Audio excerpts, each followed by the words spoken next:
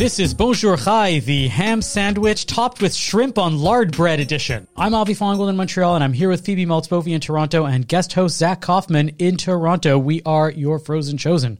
On today's show, we reflect on the tragic death of Herschel Siegel and discuss the role and relationship of communities when an LGBTQ member dies. We also get into some questionable tweets and ponder the apocalypse that is Twitter these days.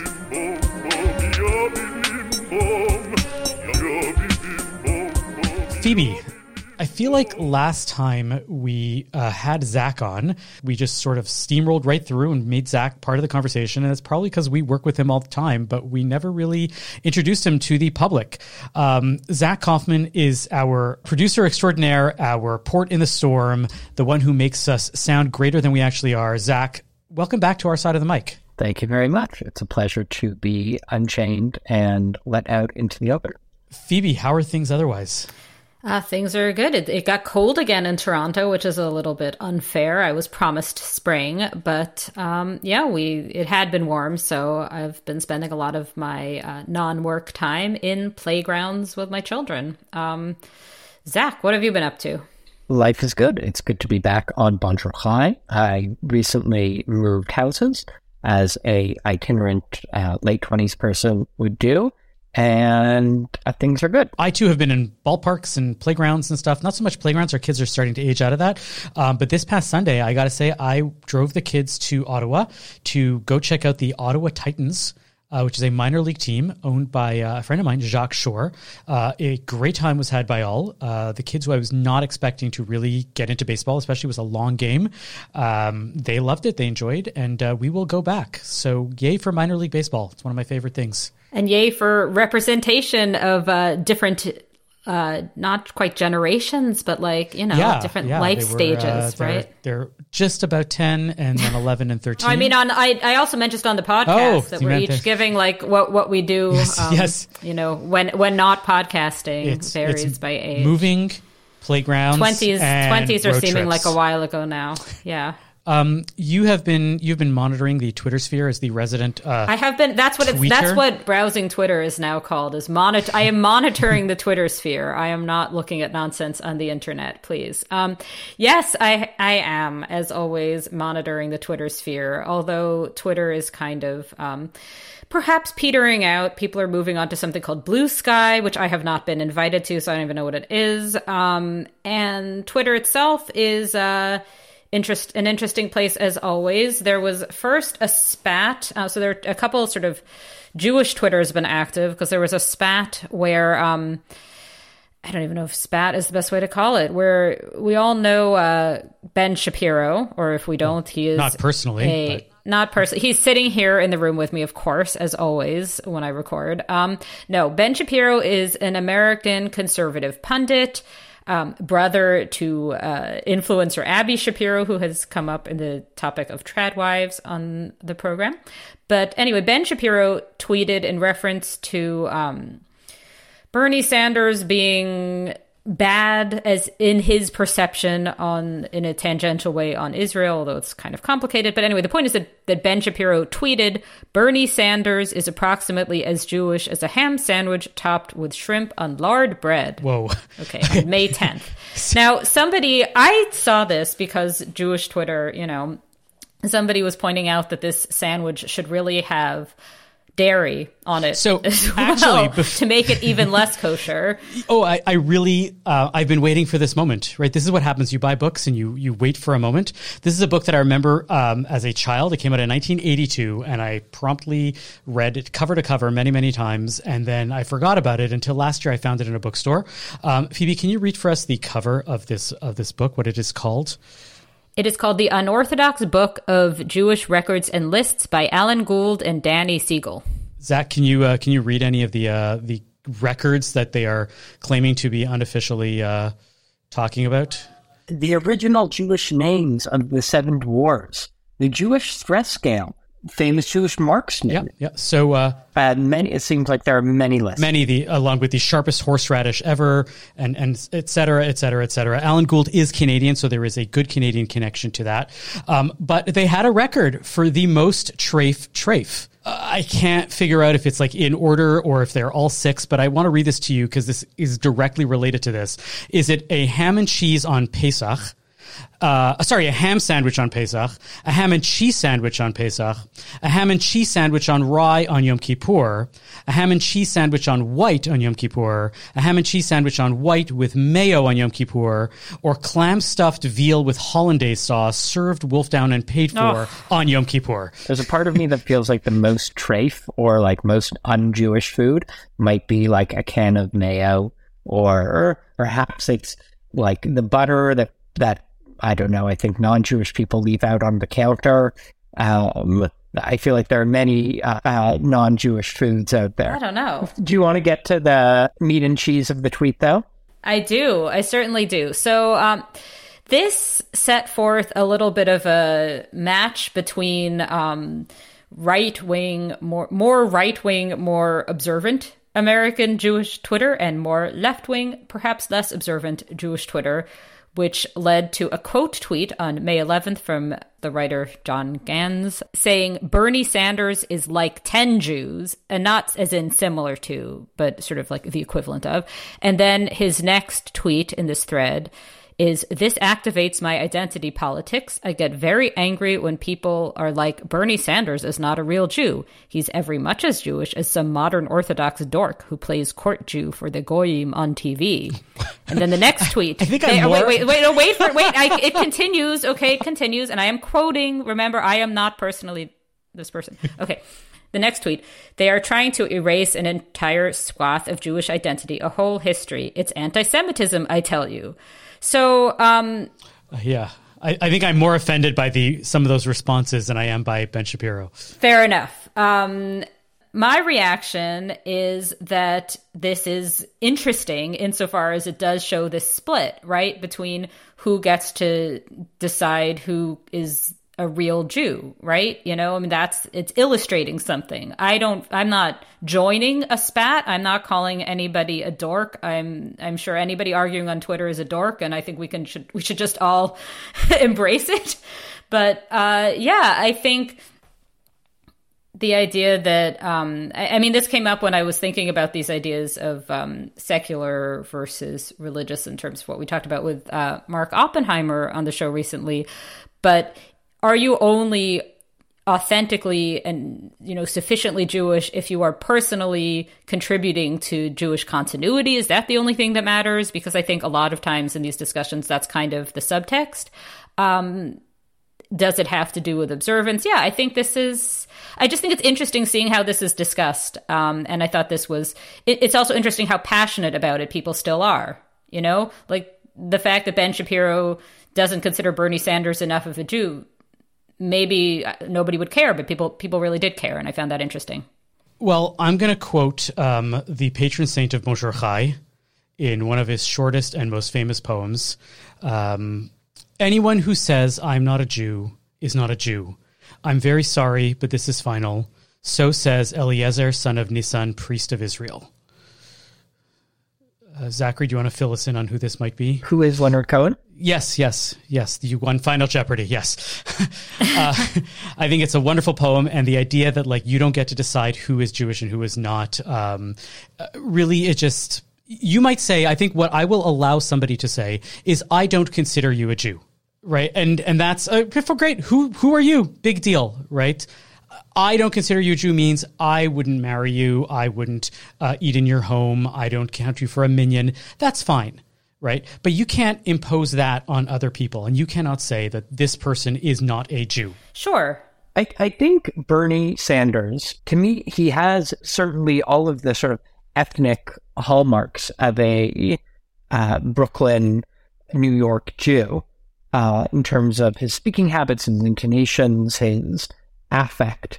But in terms of his thicker identity, I do sort of empathize with the wondering about how much of his identity is based explicitly around his Judaism. But it's just offensive to go, and there's a huge difference to say that somebody doesn't appear to have a very strong Jewish identity, and to say that somebody is not Jewish. I see what you're saying. And that's huge. I think what is definitely a problem I'm not sure whether I have strong enough opinions on either Ben Shapiro or John Ganss's takes with each other, but Elon Musk himself, the Twitterer in chief, yes, had compared George Soros with, forgive me, I am not up on my cartoon characters, but with X-Men villain Magneto, a Jewish Holocaust survivor. I can kind of understand why it would be without having had any prior knowledge of who Magneto. And do either of you know who Magneto? Yes, Magneto. Oh, boy. Magneto is the main villain antagonist in the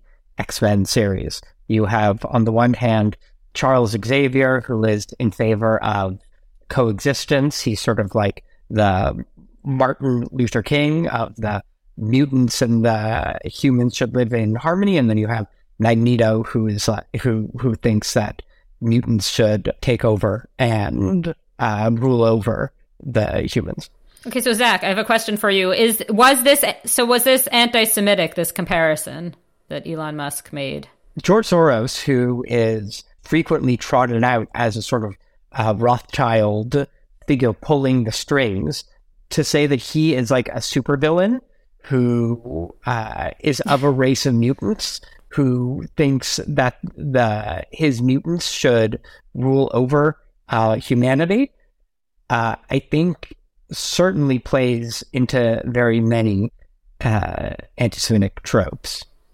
And there's just one quick backstory thing that's necessary, which is that apparently Musk, I'm reading from the CNBC report on this, Musk had previously criticized Soros, whose family office, Soros Fund Management, recently cut its stake in Tesla.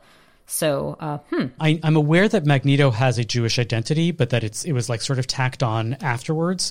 And he's not necessarily heavily identified, right? He's kind of a Bernie Sanders Jew in the way in which his Jewish identity plays there, right? Because I'm saying if he doesn't have a strong Jewish identity, if it's sort of even tangential to his identity, but it's not really like essential to understanding Magneto, but you really only understand that he is a supervillain, then Elon Musk is pointing out big supervillain and saying, great, this is an evil person. I'm going to compare you to that person. And it might be incidental that the person happens to be Jewish.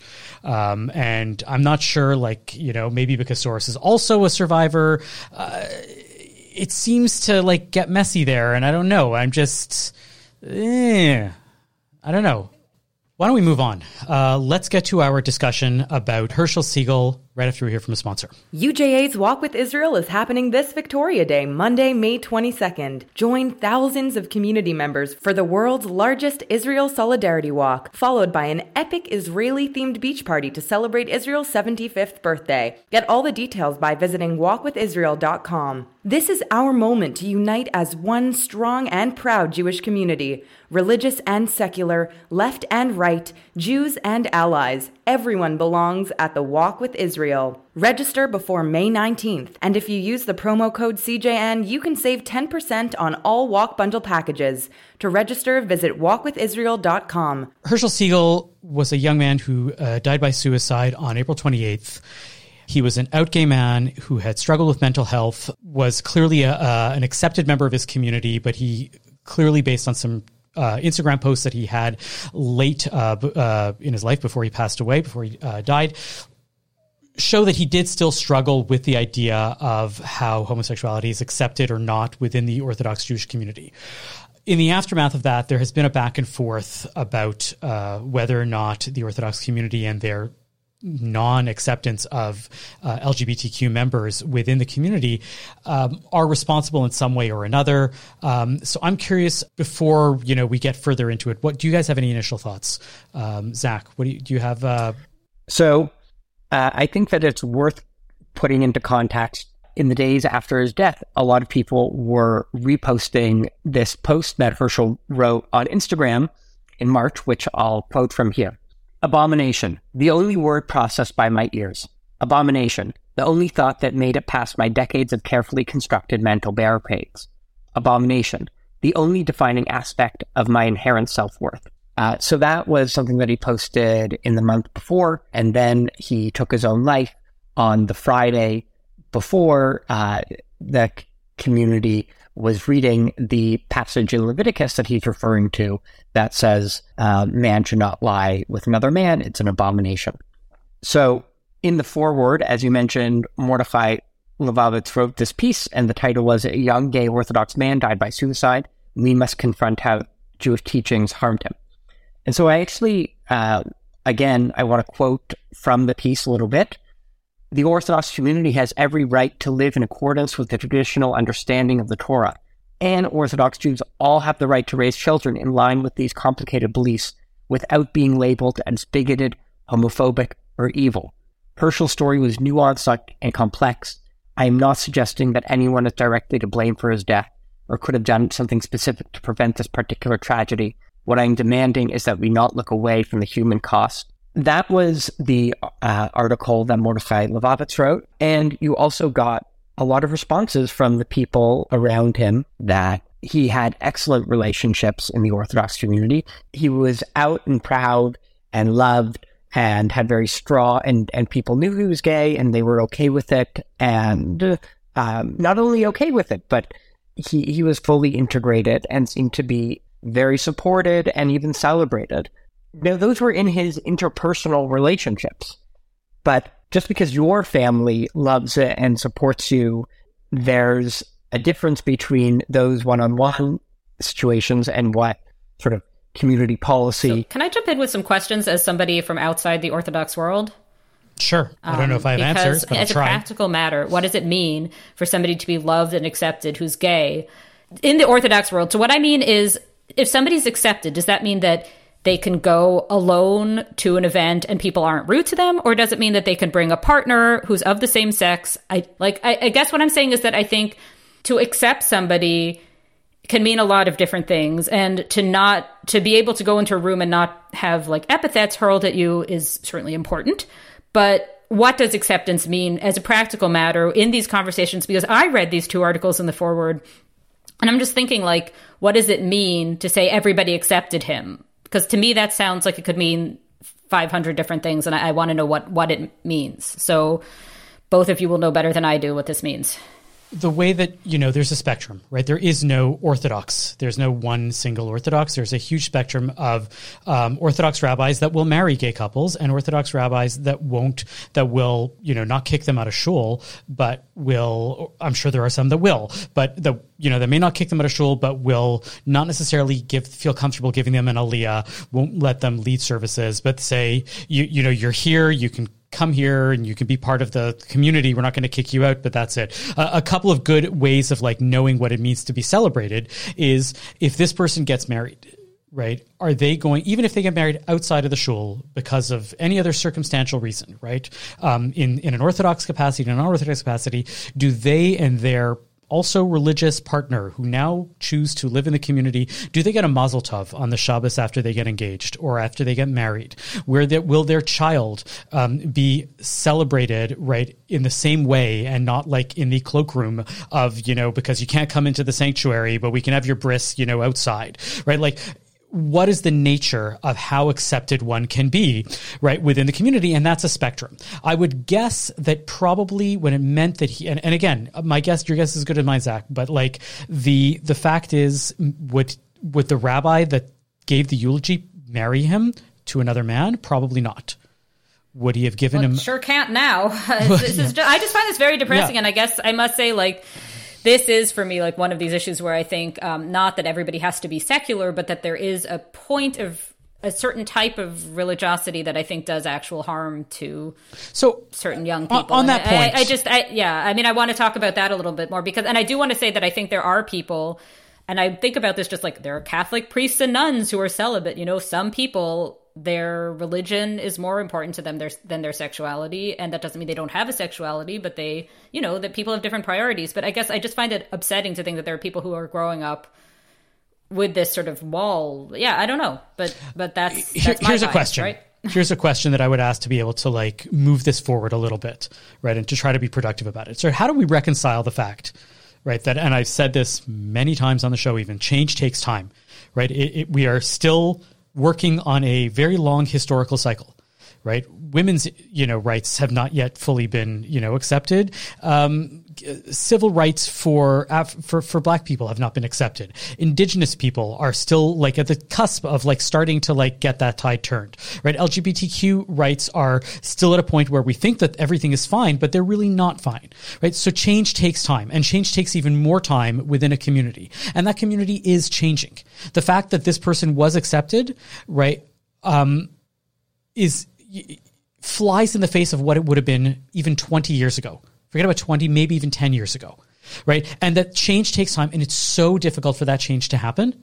And we have to accept that change doesn't happen overnight, and that if the change isn't happening fast enough for you, that's not on you. That's on the rest of the community. That's a bit on you, I should say, sorry. And it's not on the community, because the communities do take time to fully shift and change their mindset. So that's on the one hand. But on the other hand, people are getting harmed even while these communities are shifting and are changing and are, slowly starting to get better, but not fast enough for people to die. And so how do we reconcile those two? How do we help people to live through slow changes without having to deal with trauma?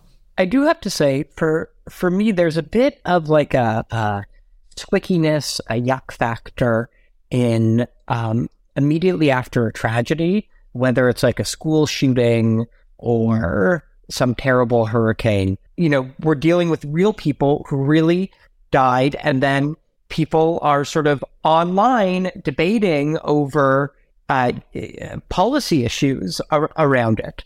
And sure, can I just jump in on that, because I think this is important to distinguish. In the U.S., the number of school shootings, suicide by gun, everything, there's just a ton of guns, right? And like, I think that you can say that every individual case had its own individual factors, and that is in a systemic way important and should be brought up all the time, not just in the wake of one of these incidents, but these incidents are basically every day. So it's always in the wake of an incident in the States. I would really, really distinguish that between trying to politicize the very specific reasons of one person having taken their own life, which, as I said earlier, people are complicated. You never know if somebody who seemed to have killed themselves for reasons to do with sexuality also had debt, also had some other fight with a friend, a platonic friend. You never know what was going on with somebody.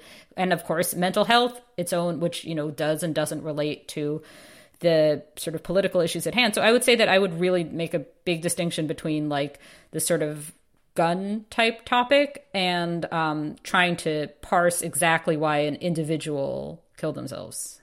There's something very harsh, and I don't know what to do with this feeling, about saying, like, if you feel this way about abortion, then, what you're really saying is that you're okay with women dying in back alley abortions. If you have this view of sexuality, then the blood is on your hands of people who die from those community norms. There's something that feels like an ultimatum. Like, if you don't agree with me on this thing, then you're a murderer. Right. So yes, I think we agree on this as the sort of blood on hands rhetorical arguing is not helpful. I don't think it ever furthers any discussion. And I think turning things into like the people who have this view are bad people is never gets anywhere. So I think guns are awful and should be, in virtually all circumstances out of the picture. Do I think individual people who think otherwise are bad people? No, I don't think that's helpful, and I don't think that gets anywhere. It's funny because I think the reverse is true in this case, right? It's hard to blame the entire community, but anybody who is in the Orthodox community and says homophobic statements and has a bigoted approach towards people that they know that are gay, I think I can point a finger and say, yes, you are a bad person, because the world is changing. Things are getting better for these people, and the only thing that isn't changing fast enough is you. Mm-hmm.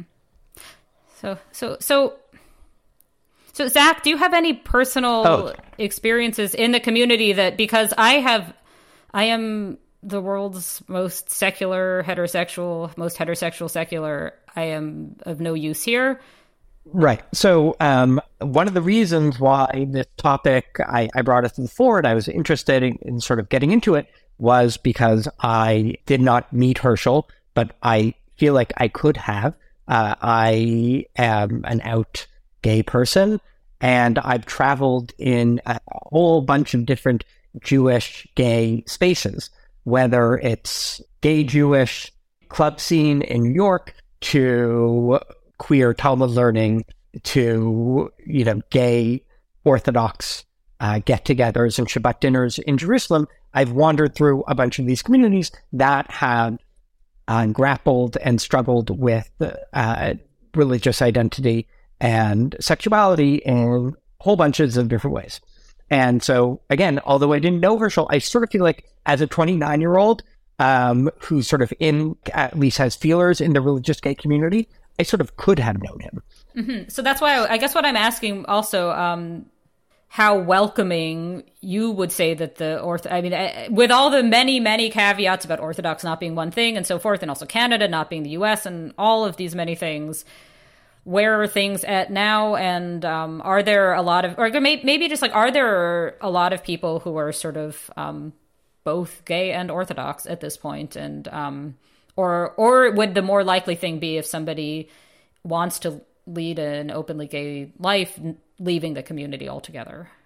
You can make yourself a little community. You can find supportive, like that exists. But I think the sort of majority, no one's gonna, again, it's more on the tolerated. I don't think that's true anymore. I think that, I think that there are many congregations that you can find that will have full acceptance, that will wish mazel tov to these individuals for their simchas. They may not do religious weddings for these people because they are, because as I put it, they don't have a mechanism that they work through that allows them to marry two men, given the framework within which they work. But that doesn't mean that they don't celebrate these people and they don't welcome them in completely. I know people that have left other Orthodox communities to go to places, not to leave Orthodoxy, but to go to places where Orthodox gay men and women are welcome. I think many people would feel apprehensive to introduce their husband at Kiddush, to say, this is my husband. They wouldn't say anything, but it would be a novelty. It would be, it's something that I think it would be a novelty. It's still a novelty to some places. Yeah.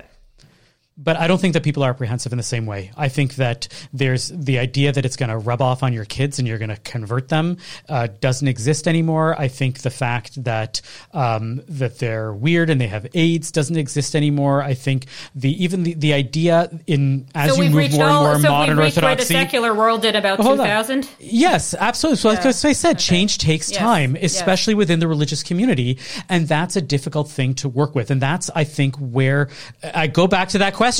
Do you feel like the Orthodox model of a family is still Abba and Ima? Less and less so. I think less and less so, and I think it's moving away from that. And I think that, but again, change takes time. The fact that there are more and more people that are willing to be out and are willing to populate these spaces means that those spaces are bleeding out into more and more normalized places in society. Like I said, we are still far and away, right? That person who is fully accepted still has to deal with the psychological trauma of knowing that the Chumash that you open, right, the Bible that you're opening on Shabbat has stuff in it that is not great in the commentaries, let alone in the text, and that there are still rabbis that are within the sphere of Orthodoxy that are saying really vile things about gay people, and that these questions are still being asked. All of this leads to this aura of like, it's not quite there yet, but there's so many other things that are not quite there yet as well. And yet we still have to live, right? And we still have to move forward as a community. And I don't know what to do about that. I'm really I'm at a loss because I want to be there for all of these people and to say, yes, it's changing. Give it time because it's going to take time. But these people are still living with tremendous pressure on a regular basis. Even if they are accepted day to day, they know that what's going on within the community is less than ideal. I just wanted to hear your thoughts on this tension between Herschel's LGBT community who saying by being part of a community that rejected him and that he couldn't see a future in, contributed to his death. And then on the other hand, many people who were very close to him saying, but we did love him. We did accept him. Everyone knew he was gay. You're trying to turn this into a story of rejection when it wasn't a story of rejection. So how would you explain his own post, I guess, then? Wouldn't that be relevant here? It would, and I mean, I happen to think that it depends on how one identifies and where one's various identities, because we are all multiple identities, especially when you have these overlapping others that are all part of your own identity, and it depends how you view yourself ends up being how you view the lens on many other people and many other things. And in this case, we have somebody who we don't know because we're not that person. We don't know what their primary identity was, how they stacked up their various identities. We know that they were struggling with the relationship between homosexuality and the Jewish community. We also know that they were accepted. We know that they were really felt Orthodox. And then there are people who have different identities, who take the homosexuality part of their life, the gay part of their life, and they say, this is who I am. This is more, right? And if I had to pick one or the other, I'm going to pick my gay identity because it means more to me than the other. And I think that what you're seeing is the lens that people view the society around them is the way that the lens that they view themselves first. That's just my guess and what I'm thinking. This does happen. This happens with, hate crimes against Jews that sometimes don't always turn out to be that. This happens with any, I think... So does it feel yucky? Does it feel yucky to assign it this meaning? I think to assign what it I would this say moral? is that I would say that you can let it be. I think it's relevant what he himself posted, so I think it's very hard to do this. But I think the best thing to do in these cases is to the best of your ability separate out one thing that's an individual case that can't be without oversimplifying a person's life. You can't, say exactly what happened with one specific person, but still feel able to use that as a prompt to think about a topic that maybe you hadn't been putting in the foreground enough. You know what I mean? And if a community needed a little nudge to think about this, maybe here's the nudge to think about this. And it doesn't have to be in this sort of blood on hands framing. And it doesn't even have to be like, like the thing where you have so-and-so's name law, which is, I'm thinking of this is going to be a totally out of left field, but where the law about that makes you not allowed to bring nuts to schools because of food allergies is actually the child who died had a milk allergy, it was not a nut allergy, and you can still bring milk to schools because, So anyway, the point is, I'm not saying that there needs to be a Herschel's law, you know what I mean? Like, I don't think it has to be all about him. But if something raises awareness, it can raise awareness without having to oversimplify any actual human being's life. I would just moralize and put it exactly this way, that even if this wasn't the major contributing factor to his death, it's clear that as accepted as he was within the community, he was still struggling with this part of his identity because of what the Orthodox community puts out there. And if that's the case, then we still have a lot of work to do. And if that's a lesson that we can learn, that we still have a lot of work to do, then we should just leave it at that, and that's it. Are you in the market for a new watch or a special piece of jewelry? Are you looking for the perfect engagement ring to pop the question? Atelier Lou has all this and more. Eric and the team at Atelier Lou can craft a piece for you, or you can select from some of the exclusive designers that they offer. From a simple bangle to a statement necklace, Atelier Lou can make you or your loved ones sparkle. Located in the heart of Westmount in Montreal or online at atelierlou.com, visit Atelier Lou for your next watch or jewelry purchase. And when you do, make sure to use promo code BON18 for 10% off your next purchase. That's atelierlou.com. And now it's time in our show for our nachas. Hit us off, Zach. What's your nachas this week? I have two nachasin, nachasot, nachasain. My first is both a nachas and a shameless self-plug.